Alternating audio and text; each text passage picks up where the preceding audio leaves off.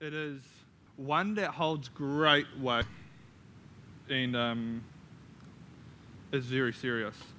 The seriousness, in fact, now according to the Greek Orthodox Church, that's in Greece, believe it or not, they hold to a certain tradition about St. Nicholas. Who knows who St. Nicholas is? No, who's St. Nicholas? Santa Claus, yep. So he is the original idea for Santa Claus, St. Nicholas. Now, according, and I put in quotation marks because there's a bit of iffiness around it, but it's a cool story, but according to the Greek Orthodox Church, St. Nicholas showed up to a council, the Council of Nicaea, and they were discussing this topic that we're going to go over today. The God of all creation that became human. And there was a guy there that disagreed. And he was an Arianist who said that, no, Jesus wasn't actually God. He wasn't divine. And St. Nicholas didn't like that. So he got up and slapped some sense into him. Yes. So you have to look out at Christmas time. If I mess this up, Santa Claus might come down the chimney and give me a slap. But no, so that is a little bit of a legend. They're a bit concerned about the truthfulness of it, but I love the story. I just think it's really funny, this idea. And it was held by the Greek Orthodox Church for a really long time. But it emphasises the seriousness of it. And I really enjoyed the other day that as a church we took time to repeat the Nicene Creed because of how great a value it holds to us. To remind ourselves of some real important truths. And one of them being that Jesus is both God and man. And as I go through this sermon, I might use the term incarnation. Who's heard the term incarnation? Yeah, most of you. It literally means in flesh. So God has come in flesh. So Christ is the incarnation in flesh of God. But yeah, this is so important to us. Now, the Council of Nicaea wasn't the only place that this topic was brought up. This topic was actually present in the early church with the apostles. It was actually the reason Jesus got crucified was because he was claiming that he was God, and they didn't believe him, so they crucified him. And there was teachers going around that were spreading misinformation, fake news, that Jesus wasn't God. And so the apostles had to write letters to deal with this. But also, throughout history, there has been incident after incident of different people stepping up and denying God's deity. And we might think, well, that was back then, but the reality is that it is happening in Hamilton today.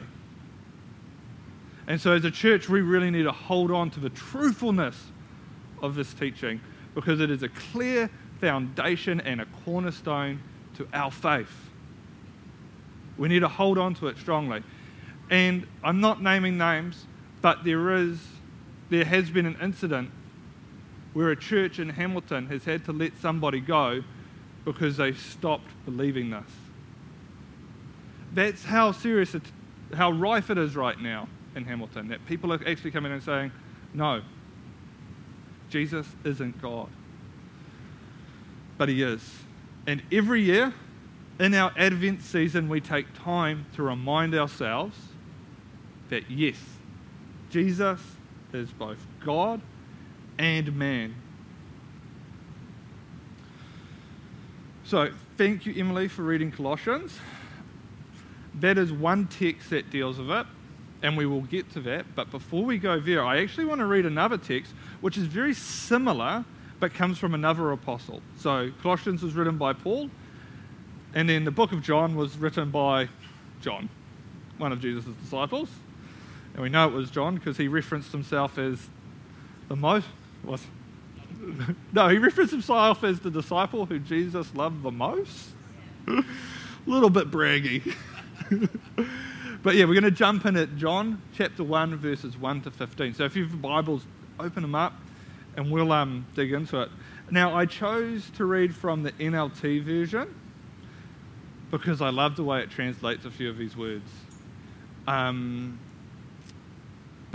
yeah, read along and I will deal to the different translations that might be present as we go through. So let's read. John 1, chapter 1, right through to 15. In the beginning was the Word, and the Word was with God, and the Word was God. He was in the beginning with God. All things came into being through him, and apart from him, not even one thing came into being that has come into being. In him was life, and the life was the light of mankind.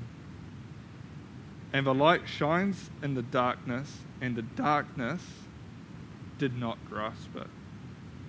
A man came, one sent from God, and his name was John. He came as a witness to testify about the light, so that all might believe through him. He was not the light, but he came to testify about the light.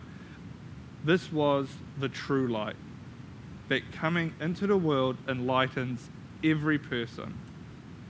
He was in the world, and the world came into being through him, and yet the world did not know him. He came to his own people, and his own people did not accept him. But as many received him, to them he gave the right to become children of God, to those who believe in his name, who were born not of blood, nor of flesh, nor the will of man, but of God. And the Word became flesh and dwelt among us, and we saw his glory, glory as the one and only Son from the Father, full of grace and truth. Sorry, that's stopping at verse 14. There is so much to unpack, so I'm going to go quickly, but I encourage you when you get home to open both 1 Colossians and John chapter 1 and read through these verses again and mirror them and look at them and how they support each other. These key truths that the apostles are trying to relay. So as we open up in verse 1, we get hit with a simile, a metaphor, a parallel of a term. In the beginning, the Word already existed, and the Word was with God. This term word in the Greek refers to logos, and logos is an interesting term because it's not just some written word, but rather it is it is the spoken, but it is the deep inner thought that someone holds. So it ties closely into being present with God. So the Word was with God, and the Word was God. So this idea, this term, this logos, was both with God and present in him, predating everything. And this idea, this word, this logos, is what God used to create the world, to create everything. This idea, this word, this logos, was not created, but was the thing that created. This is a really important thing because a lot of people want to point to Jesus' birth as being the start, but actually the start was well before the earth was even created. The start was present with God eternally, always being.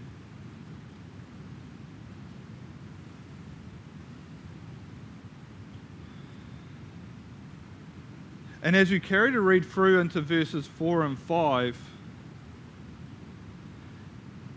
John comes in and uses a different term to describe this idea. He moves from the Word and goes to the light. The light shines in the darkness. Now, what is cool about both these terms, the Word and the light, is they actually echo the Old Testament. So when you read Genesis 1 with an idea of verses 1 to 5, you can see it present. Because God spoke and the world was created. And what was the first thing he created? The light, to show that there was a difference between light and darkness. Now again, I'm not saying that God created Jesus then at the moment of the light. The light was always present with God. But there is this idea that there's a separation there. And as we carry to read through the Old Testament, we can see light and darkness continually used as to say good and evil, especially within the Psalms. So what John is wanting to do is to highlight here this prophetic expectation of the Messiah, of who he is and how he's coming to the world.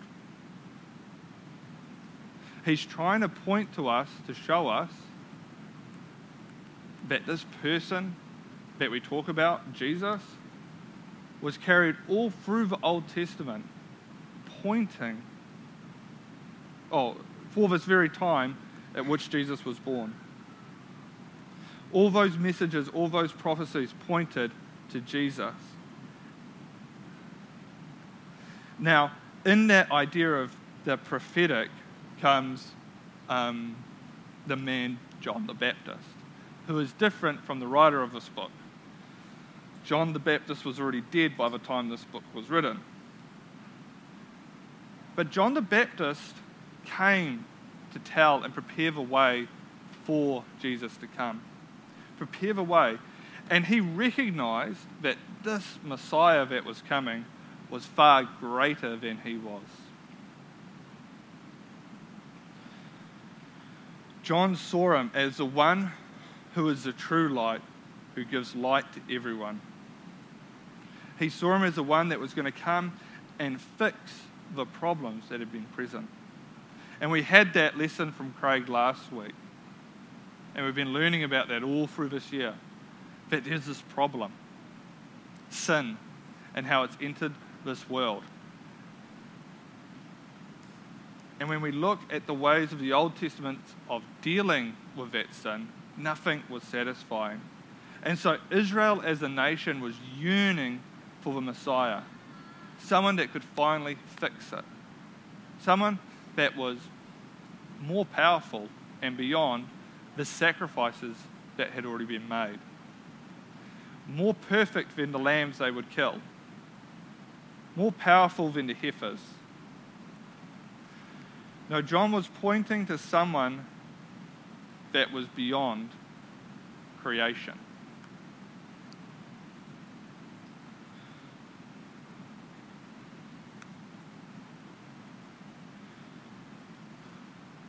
So the Word became human. This logos, this idea became human, willingly humbled himself. You see, Jesus wasn't, as the Word, as logos, as present of the Trinity,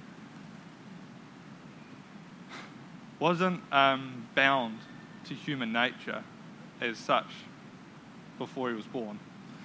That made it really confusing then, sorry. Before Jesus was born, he was with God and was not bound to his human nature yet. He was not growing older. He was not becoming sick. He was perfect. He was beyond creation. So for him to step down and be born as a baby was him humbling himself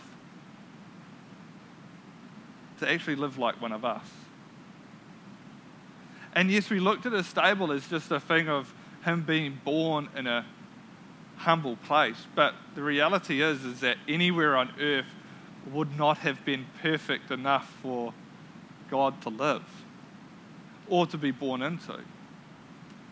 The fact that he allowed himself to enter a body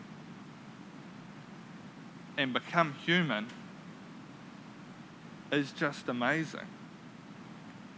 So he came as a human and made a home among us. He was full of unfailing love and faithfulness.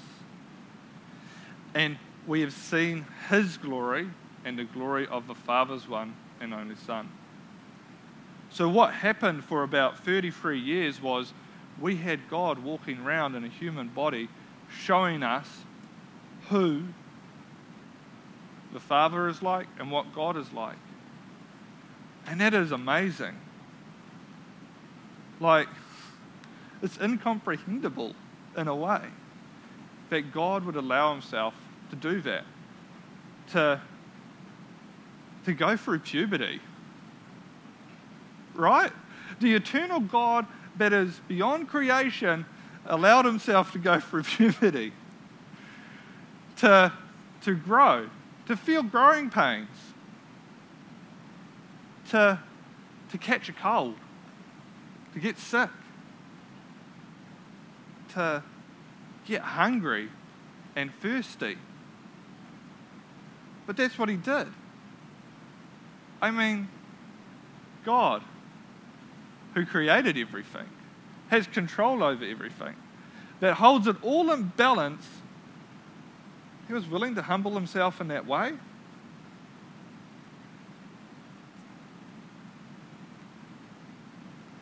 But why?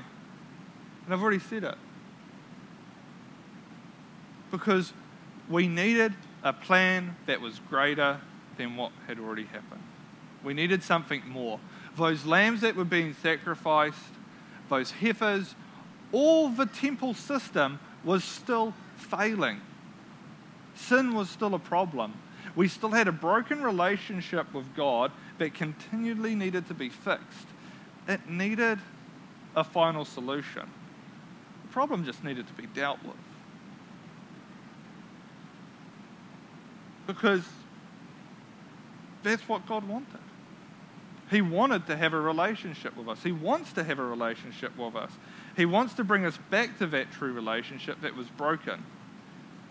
That was broken in the garden and we have been suffering in ever since. And the reality is that man couldn't fix it. And whenever I read this, I always think to the story of Abraham and Isaac. And Abraham taking Isaac up onto the mountain to sacrifice him, and God stopping it there. And a lot of people talk about that story from the point of faith of Abraham, believing that God would step in or some miracle would happen. But the reality of why it didn't happen was that sacrifice wasn't going to be worth anything. Isaac's death couldn't pay the price because he still had sin. No, Isaac's death wouldn't have done anything. No, it needed something a lot more powerful, a lot more weighty than just a man. And so I'll hit it home again. We needed a final solution, and that final solution was actually God stepping up to the plate. It was actually God standing in place of us.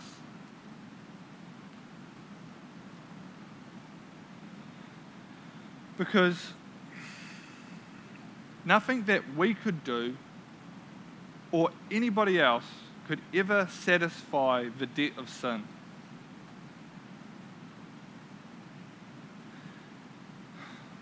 Nothing. So this is what God did. He sent his Son to die for us. And it had to be God's Son. It couldn't be anyone else. It had to be a man that was both fully man and fully God. And as we've already heard from Emily in Colossians 1, I'm not going to read the whole thing to you because that's just going to take too much time. But we can look back to the garden and we can see that the promise at the end of Colossians points us back to the garden. So picking up in verse 21, after Paul has said this wonderful Christology, this wonderful statement about who Christ is, very similar to John. In verse 21 he says, "This includes you who were once far away from God. You were his enemies, separated from him by your evil thoughts and actions. Yet now he has reconciled you to himself through the death of Christ in his physical body. As a result, he has brought you into his own presence, and you are holy and blameless as you stand behind him without a single fault." You see, why did Jesus have to come? Well, that's it right there. Christ had to do it. He had to pay the price. He had to die in his physical body so that we could be reconciled back to God. So that we could return to the relationship pre-fall, to that perfect relationship where we could walk with God in the garden. And Paul saw this need, and John saw this need for their believers to understand this. And their one of their big concerns was that there were all these different groups of people coming in and trying to water it down. They wanted to water it down. Why? Well, two reasons I see. The first reason I see people wanting to water down the fact that Jesus was both fully God and fully man comes to the fact that God had to humble himself. And they can't comprehend, they can't make it work in their head that God was willing to do that. Why? Because why would an amazing creator God be willing to step down and live like us and die for us? So they struggle to comprehend how God could humble himself. And the second reason I see is that true salvation sets you free from the law. True salvation sets you free from the rules and the control of the law. And we can live in true freedom in Christ. Because he has paid the price for us. But there are people out there that don't want to let go of that control.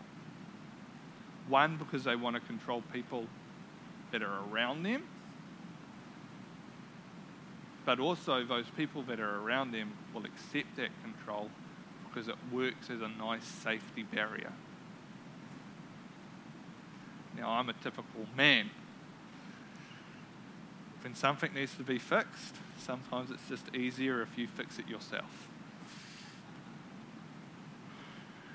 And I feel like we can bring that into our story of salvation sometimes.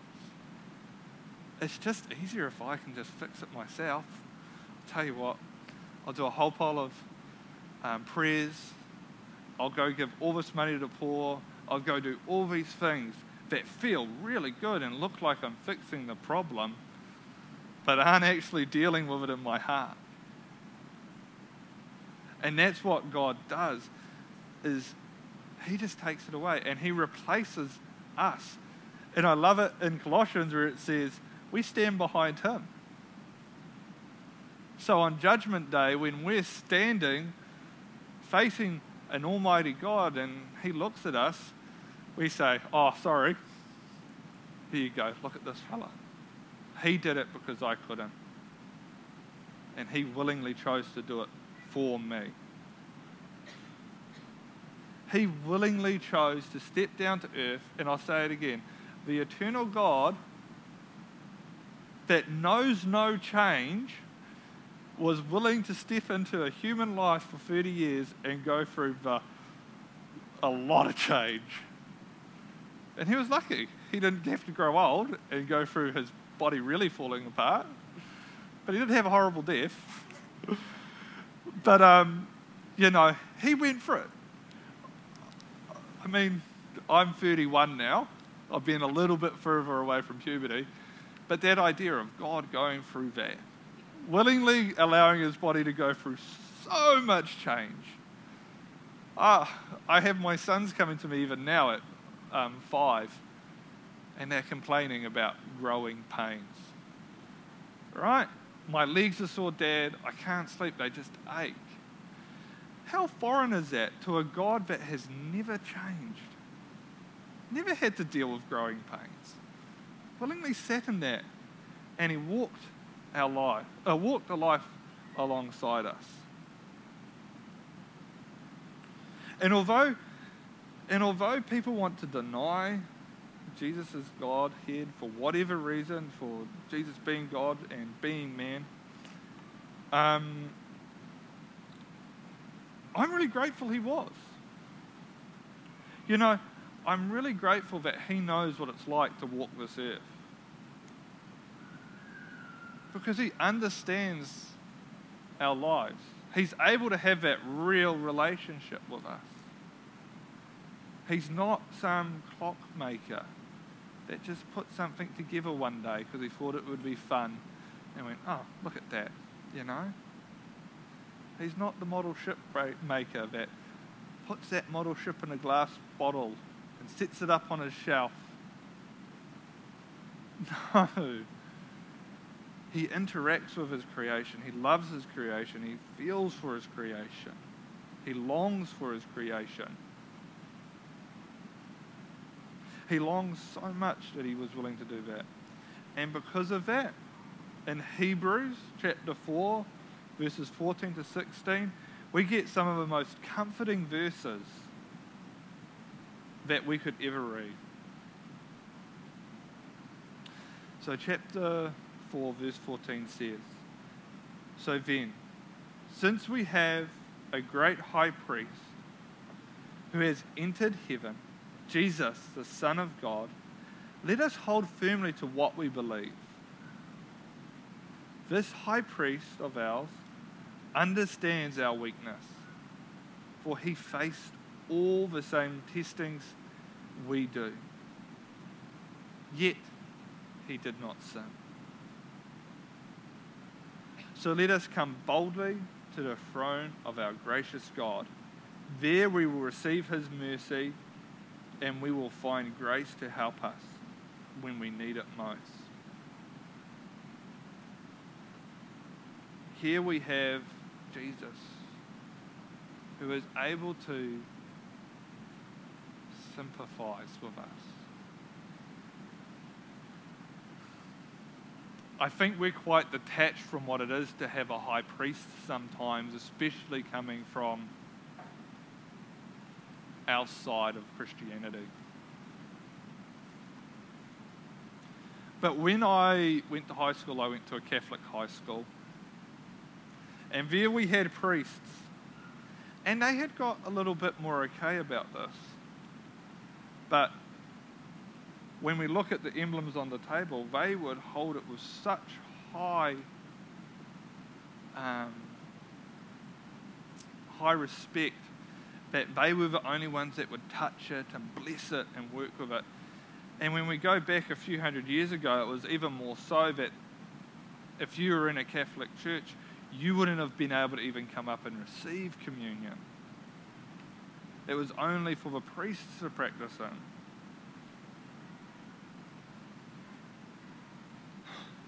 But that isn't who Jesus is. He's not a high priest that sits reserved, holding things away from us, but a high priest that freely gives all things to us. Because he knows the struggle of what it is to be human.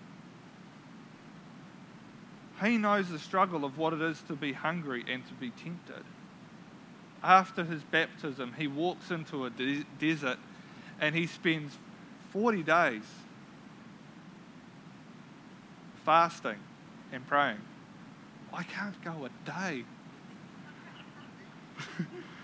let alone a week or 40 days, but he did. And the crazy thing is that yes, Satan showed up, and yes, Satan said, turn a rock into bread. Now, if I was out in the bush, and I was out or in a desert, starving myself, and Satan said, do this, I would have to go, well, no, I can't. I don't have the power to turn a rock into bread. But Jesus did. That was a reality for him. He had the power to do things that we couldn't. So even for him to suffer like he did, he didn't even need to do that. 40 days in the desert, he could have just had a buffet. He could have called down some angels to set up a barbecue. And he could have had more meat than they did yesterday at the men's function. But no, he willingly sat there and suffered. So, I want you guys to go out this week, and as you think and as you go back and read these scriptures and as you meditate on them and think about them, really sit in them. Really feel what it is that Jesus, this eternal being, willingly came down to us and did what he did. And as we look at all these wonderful Christmas things that are standing around us, the lights on the tree, star on top of it, as we participate today now in communion, let's keep that in mind.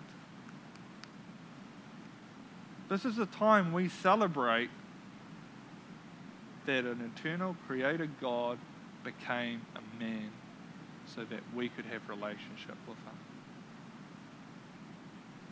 And if anybody ever challenges you around